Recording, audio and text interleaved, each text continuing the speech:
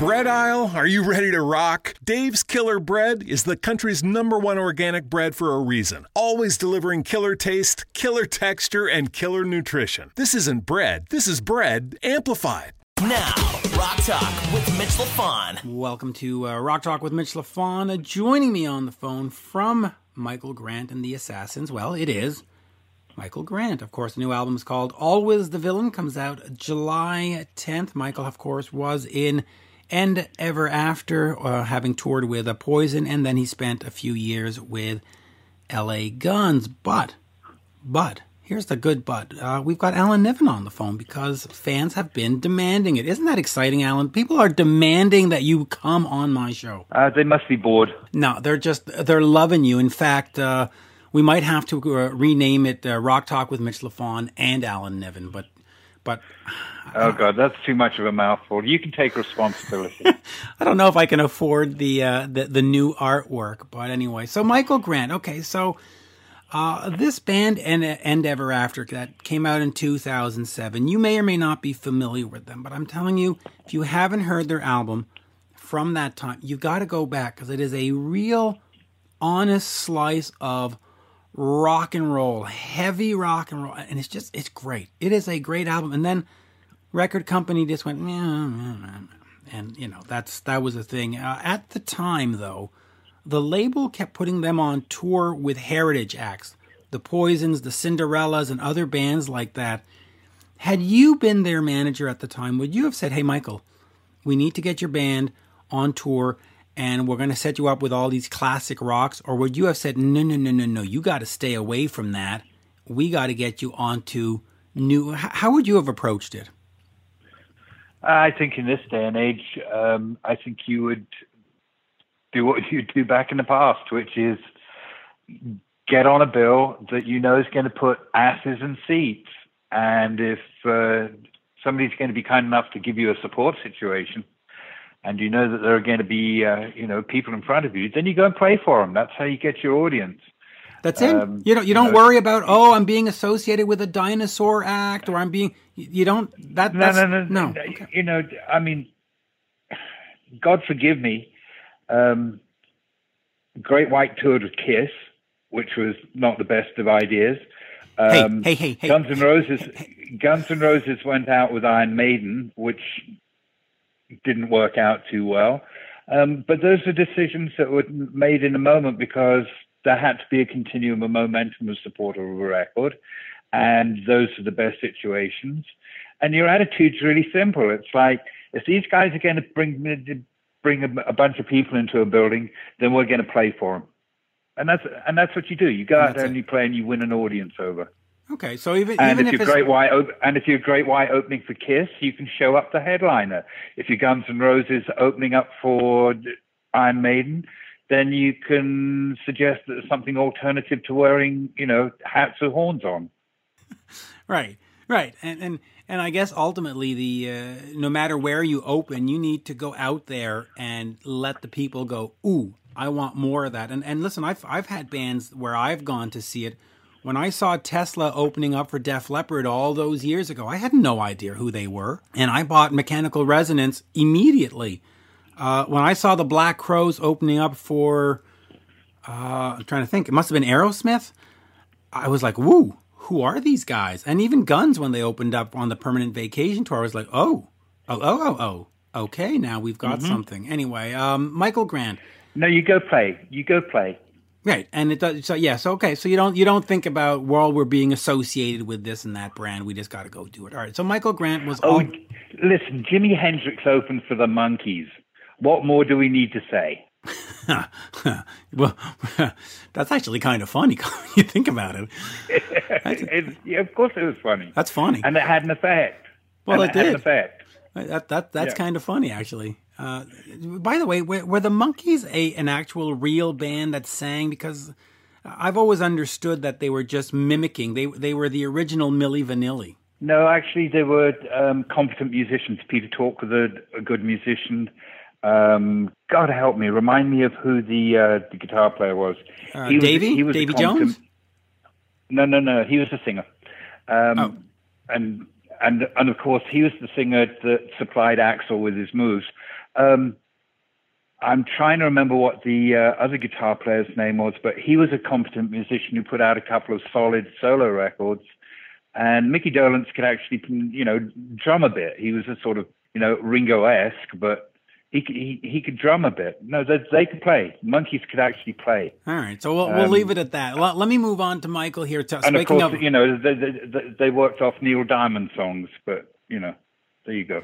The Monkees. How did we devolve into Monkees talk? But all right, Michael. By way of Jimi Hendrix and Kiss.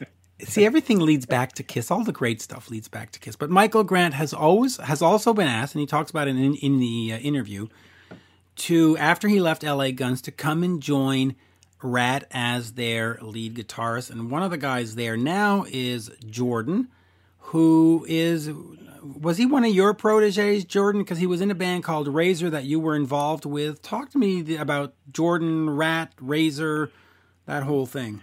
Well, Ziffy is I really like his guitar playing. He's young, or he was when we were working together. But what I really liked about Ziffy was that he had a strong sense of the melodic to go with his feel. A lot of young players are all flash in the pan. How many notes can I play in 3 seconds? Who gives a damn? But Ziff has got feel and he's got articulation. And he played some really good stuff on a record that we did together that was just called Razor, which is really impossible to find. But if you look it up, I think you'll see that, there was some good things said about it when it came out. There was some great playing. And just before we get to Michael, he says during the interview that he didn't want to join Ratt because he's sort of tired, and I'm going to put in my own words, of, building the house for other bands and then never getting to move in. Those are my words, but that's his feeling. Do you think he should have done Ratt and just take the paycheck and still try to work on his music on the side? Or is he making the right decision in saying, no, I'm going to go be Michael Grant. I'm going to focus on being Michael Grant. I'm going to make Michael Grant music come hell or high water. What do you say? I wouldn't even make an opinion on that unless I had the opportunity and the privilege of sitting down and hearing what his own material was. It's strong. It's real strong. If his material's really strong, I'd say row your own boat, make it work, row your own boat. If his material is not so strong, I'd say maybe spend a little time, doing an apprenticeship in Ratt and get your material up to a good level, and then row your own boat. But if he's a good writer, strike out on his own. Listen, I'm not going to be patting his back just to pat his back, but the album, which I've had a chance to hear, is fantastic. The first single, called Red Light Run, I will send you the YouTube link later. It is a great song. The End Ever After stuff from 2007 is just a solid. No, he is the lead guitarist, he is the singer, he is the writer, and in fact, on this album, believe it or not, he is the everything. He is the drummer on the album, he is the bass player on the album, he's the rhythm guitarist on the album. He did this all by himself, and listen, you might say, well, he's a Kiss fan, he doesn't have discerning taste, but I know talent, and this is a good album. So row your boat is what I think you're saying, and I agree with. Go row your boat. Saying.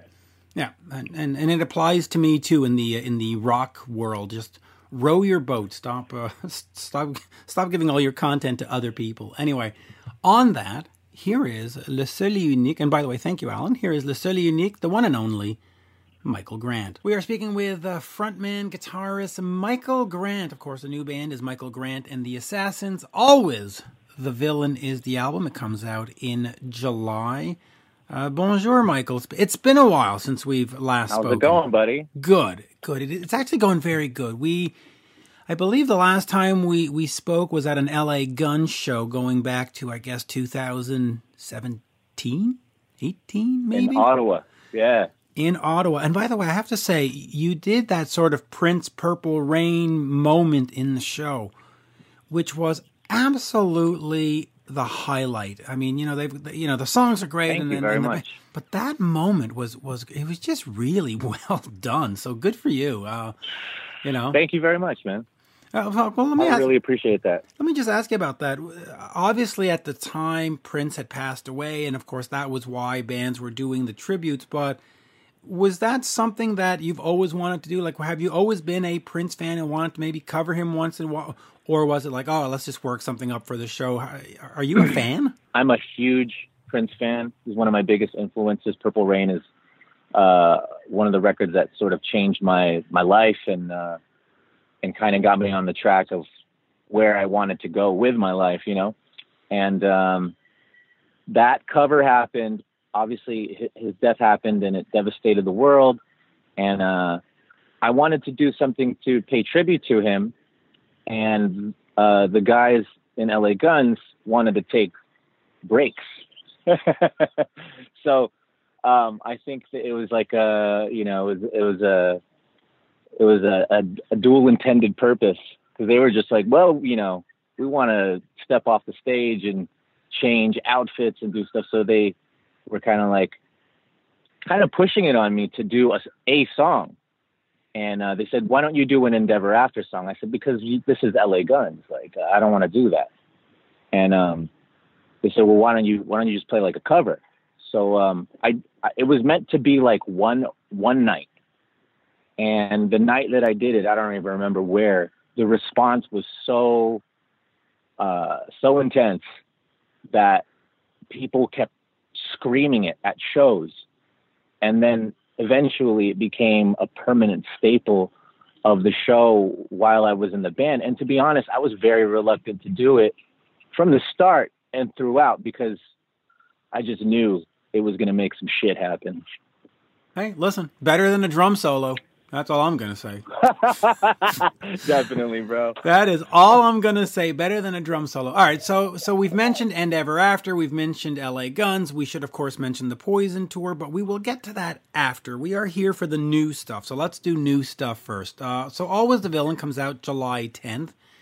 It is a very strange time to be releasing stuff, but I will suggest this to the jury. I'm going to throw this out to the rock and roll jury. Fans are at home. They have time to listen. Fans are at home and they are getting bored, and they've probably played the Led Zeppelin album too many times, or the Poison now, and they're probably thirsty for new music. And also, if all artists start holding on stuff and then release it in 2021, you're going to have what? 400 releases in January? That's not going to work either. Yeah. That's not going to work. You're going to get lost in the shuffle. So just talk to me about it, because obviously once it's released, you want to tour. That is probably not going to happen right now. So how do you release it and get fans excited and get fans into it? And talk to me about that first, and then we'll talk about the music. I think all of it is an adjustment period to the new normal, and I honestly don't. I'm gonna be honest. I don't know how it's gonna work, and there's a part of me that's pretty worried about the state of the world and people's priorities right now may not be new music, but at the same time, I think like you, where people are thirsting for new music. I mean, I'm thirsting for new music. It does hurt a lot that I may not be able to support the album with touring. I mean, that is the lifeline and the bread and butter of any band, of any artist. So that part I'm definitely concerned about. And I kind of have no fucking clue what's going to be going on for this, Yeah. And you know what? The thing is when this started back in March, people said, well, let's get on to Facebook and Zoom and do these things. And at first it was great, but I think we're getting to the point where people are going, all right, enough with the fucking Zoom videos. Could you? So I'm fucking sick of it, bro. Right. I mean, every time you scroll through Facebook, interaction. Yeah, that's the thing. So it's gonna be a tough one, but at least you've got the videos. It could be that maybe this time, instead of making one video or two videos, you might have to do all 10 songs and say, hey, look, every week or every month, 11 songs. Every month, there's a new visual thing for. I don't know. It's going to be weird. And honestly, it'll have to be a lot of like lyric videos, and things like that. Because I mean, or animated or animated, because to get a film crew and a shoot together, that breaks all the fucking rules right there. You know what I mean? Like, unless we're doing a 6 foot away, masked sort of shoot to mock the COVID times we're all going through right now.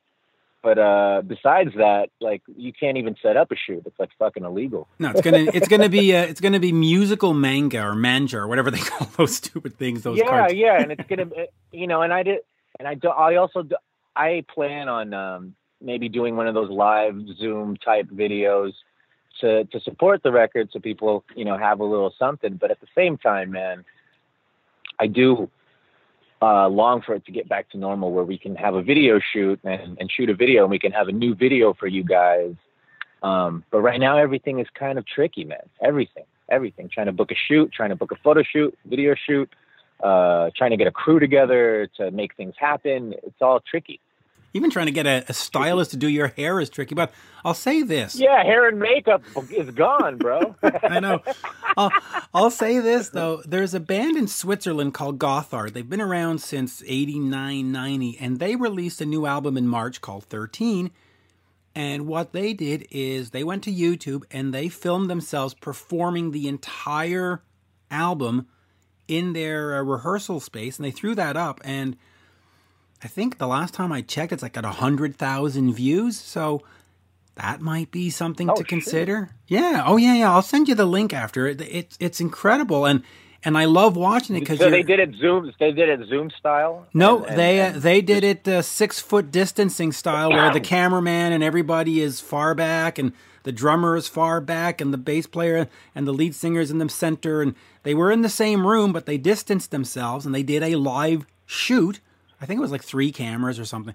It looks great. It sounds great. And you see the entire album performed live. And I have to say, I've watched it, I think, 4 times already, because I just find it very, very intriguing. And they just left, and that's the new album. And it's just like, okay, well, that's pretty rad. I gotta check that out. I'll send you the link, because that might give me some ideas, man. Because I'm telling you, I loved it, and I put it on my Twitter and stuff. And then fans who had never heard of the band said, dude, this is fucking cool. So, that's the way to do it. All right, so let's talk about the music. End Ever After is the Kiss or Kill Me album. Kiss or Kill album. Okay. I don't know why I keep saying me. Kill. I don't know why I keep saying me in there. Anyway, that is a great, great old school rock and roll record with a new energy to it, and that, whatever came out in 2009 or whatever. Michael Grant and the Assassins, what are we looking at? Is it... Yeah. Can you hear me? So I lost you for a second. Yeah. Oh, well, that's terrible. You can't... Let's try that again. I lost then. You for like 10 seconds. Oh, well, let's try that again. So the in case you missed it, the Kiss and Kiss or Kill. I don't know why I keep wanting to say me. Anyway, 2007. You did, of course, The Missing Piece with L.A. Guns. Fans coming into this, because it is not July yet. The album's not out yet. Are we looking at breaking new ground? Are you inventing an entirely new project? Is this where End Ever After would be had you stayed together till 2020? Is this what L.A. Guns doing, but now you're singing? Musically, what can fans expect if they don't know what this is? I think musically, if they're expecting it to be close to L.A. Guns, they're going to be sorely disappointed, because it's nothing like L.A. Guns. And it's much more like End Ever After would have been, maybe the natural evolution of End Ever After would have been, had we stayed together and had things gone our way. But ultimately, it's where I am right now, in my life and my experiences. And it sounds different than both LA Guns and End Ever After. But there are some tracks that tie those audiences in, to kind of like here it is, but here's a couple other tracks that are nothing like those, but there's definitely some bridge tracks, so I like to call them, the track that a band does to please their older fans and ease them into the transition of where they're truly going. You know what I mean? Yeah, and that's what I like. Now, are these songs on the new album, and I'll keep repeating the title here, Always the Villain, Are these new songs that you wrote in the last 6 months, 9 months, a year, or are these some of the things that you had left over for that second End Ever After album that never came out, or ideas that LA Guns didn't want to use? Where was the creative space on this? Is this sort of like, let's empty out the closet, or was this creating new stuff? About a third of it, or maybe like 2 songs, were from the Endeavor After sessions. The second Endeavor After album that never came out. 2 of those songs on this record are from that. The rest, let's see. Yeah, the rest are all written in the last 2 years. See, great. Now, by the way, if you check your text, I just sent you that link for the Gothard thing, and it is currently, after a month, at 96,000 views. So, holy sheesh! Yeah, it might be something worth considering. Anyway, all right, let's go back in the history, and then we'll get back to the album. But of course, Kiss or Kill came out in 2007. Talk to me about that project, because here you are, this new band, and the first thing the record company does, or management does, is they put you on a Poison tour, which is the classic rock, the heritage rock. It was a great bill. Musically, it fit in great, but image-wise, was that the right decision to say, hey, we've got a new band, whoop, we're throwing them on the Heritage Act tour? Was that a smart move or a bad move? In my opinion, it was the right move for the time.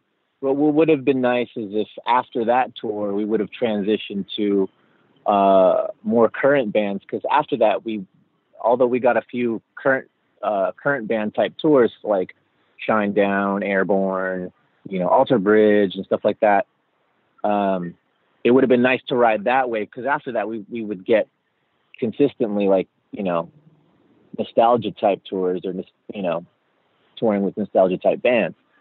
I think if we would have gotten a new younger audience, that things could have gone a different way. But it's kind of hard, man. You don't get to choose that shit all the time. You don't, and sometimes you just got to take the tour that's going out there, and it's exactly. But all right, let's talk about that Poison tour for a second, because the first time that we ever met was basically we bumped into each other at catering at a Poison show in Toronto. What did you learn from that tour? Because like 'em or lump 'em, Poison have had a great successful business for 30-some years. They always deliver. They always do the arenas. They always have the fans there. What did you learn being in that environment and looking around going, okay, this is how we have to operate business-wise? Right.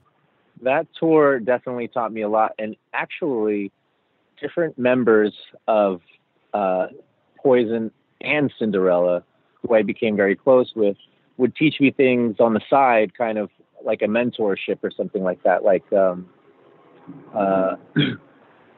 Bret Michaels and CeCe and, Bobby Dahl, and they all kind of at different times would teach me stuff. Like, I remember, CeCe DeVille gave me a piece of advice. He's like, hey, this is my attempt at a CeCe DeVille voice. Hey, if there's anything I wish that I would have done, it's, I really want to be there in those moments, because he's like, half of the shit that's happened in my life and the shit that people praise me for, I don't even fucking remember. Like, if someone will show me a photo, I have no fucking recollection of that moment in my mind. It's nowhere in the database. If I didn't have that picture, I wouldn't be able to tell. So just make sure you're here for these moments. Be here. Don't be all fucked up the whole time, and don't do like me, because I literally can't remember. And that stuck with me. I was like, okay, maybe I won't get blitzed out and super fucked up, because he was really sad that he didn't remember huge, gigantic moments in his life. That's something. Yeah, man, that piece of advice stuck with me for forever. So, and go ahead. Well, I was gonna keep going here on the End Ever After album, because, like I said before this interview, I listened to it again, and it's remarkable to me how it sounded as relevant and fresh in 2020, May of 2020, than it did in 2007. Like I didn't listen to it and go, "Ooh, that's so 2007." Ugh. Right. I didn't do that. I was like, "Fuck," and I'm like, "Man." So, what do you do with that album? Because it's obviously not available. Do you try to get the rights back and get some company to re-release it? Do you re-record? Like, what do you do with those songs? Do you just let them die? Because that doesn't seem right. I haven't really thought about it because I think so much sour shit has happened with Endeavor after that.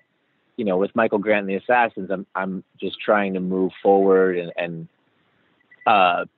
pave a new chapter in my life and something else I can rely on. Because, we were dealing with major labels and all kinds of upper management. And, in the end, it's like, it feels like, where's all this going? So we're now with Assassin, I'm trying to create something a little more stable now, It's hard to know what to do with that shit, man, because I have to be in court to try to get shit, Oh, God. All right, well, I have a suggestion. Like this band in Gothard, you do the whole album in front of a camera. No. And then you put that on YouTube. Okay, so Always the Villains comes out in July. We've got Red Light Run, which is a great lead-off single. What is sort of the plan for this? Do you see yourself like 5, 6, 7 years down the road being Michael Grant in the Assassins? Or is this just the next project, and if something else comes along, that's it? Or if another band, Warrant calls and say, hey, we need a guitarist. Do you go join some other bands, or are you saying, no, this is it. This is my future. I've got a 5-year plan, and I'm sticking to it? Well, the bands have been calling for years now for me to play guitar for them, and I've turned down pretty much everybody.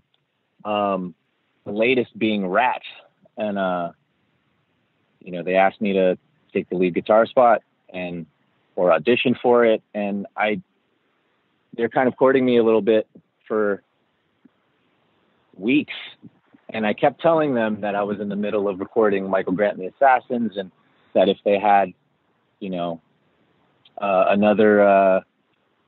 another guitar player, whatever that fits the band bill, that guitar player would probably be a lot better because I'm just too busy. And, I just had to turn it down because at some point you got to bet on yourself. I gave a huge chunk of my time to LA Guns and in the end got nothing. So after that was a huge learning experience for me. And I just, even if I was struggling or where I was at the time, I had to convince myself hey, bet on your fucking self. Stop making other people sound good and just fucking go for it, Oh, and that's what I'm doing now, man. I appreciate that fully. Listen, as a reporter, I gave my work to this magazine and that magazine and this website, and now I'm all solo. I'm going to just do it for Mitch, and if it fails, then it'll fail, and if it's successful, it'll be successful. Yeah, I'm exactly. I'm the same. I've seen these other entities get built up by content that was created by me and other writers, and then you're like, well, I've got nothing.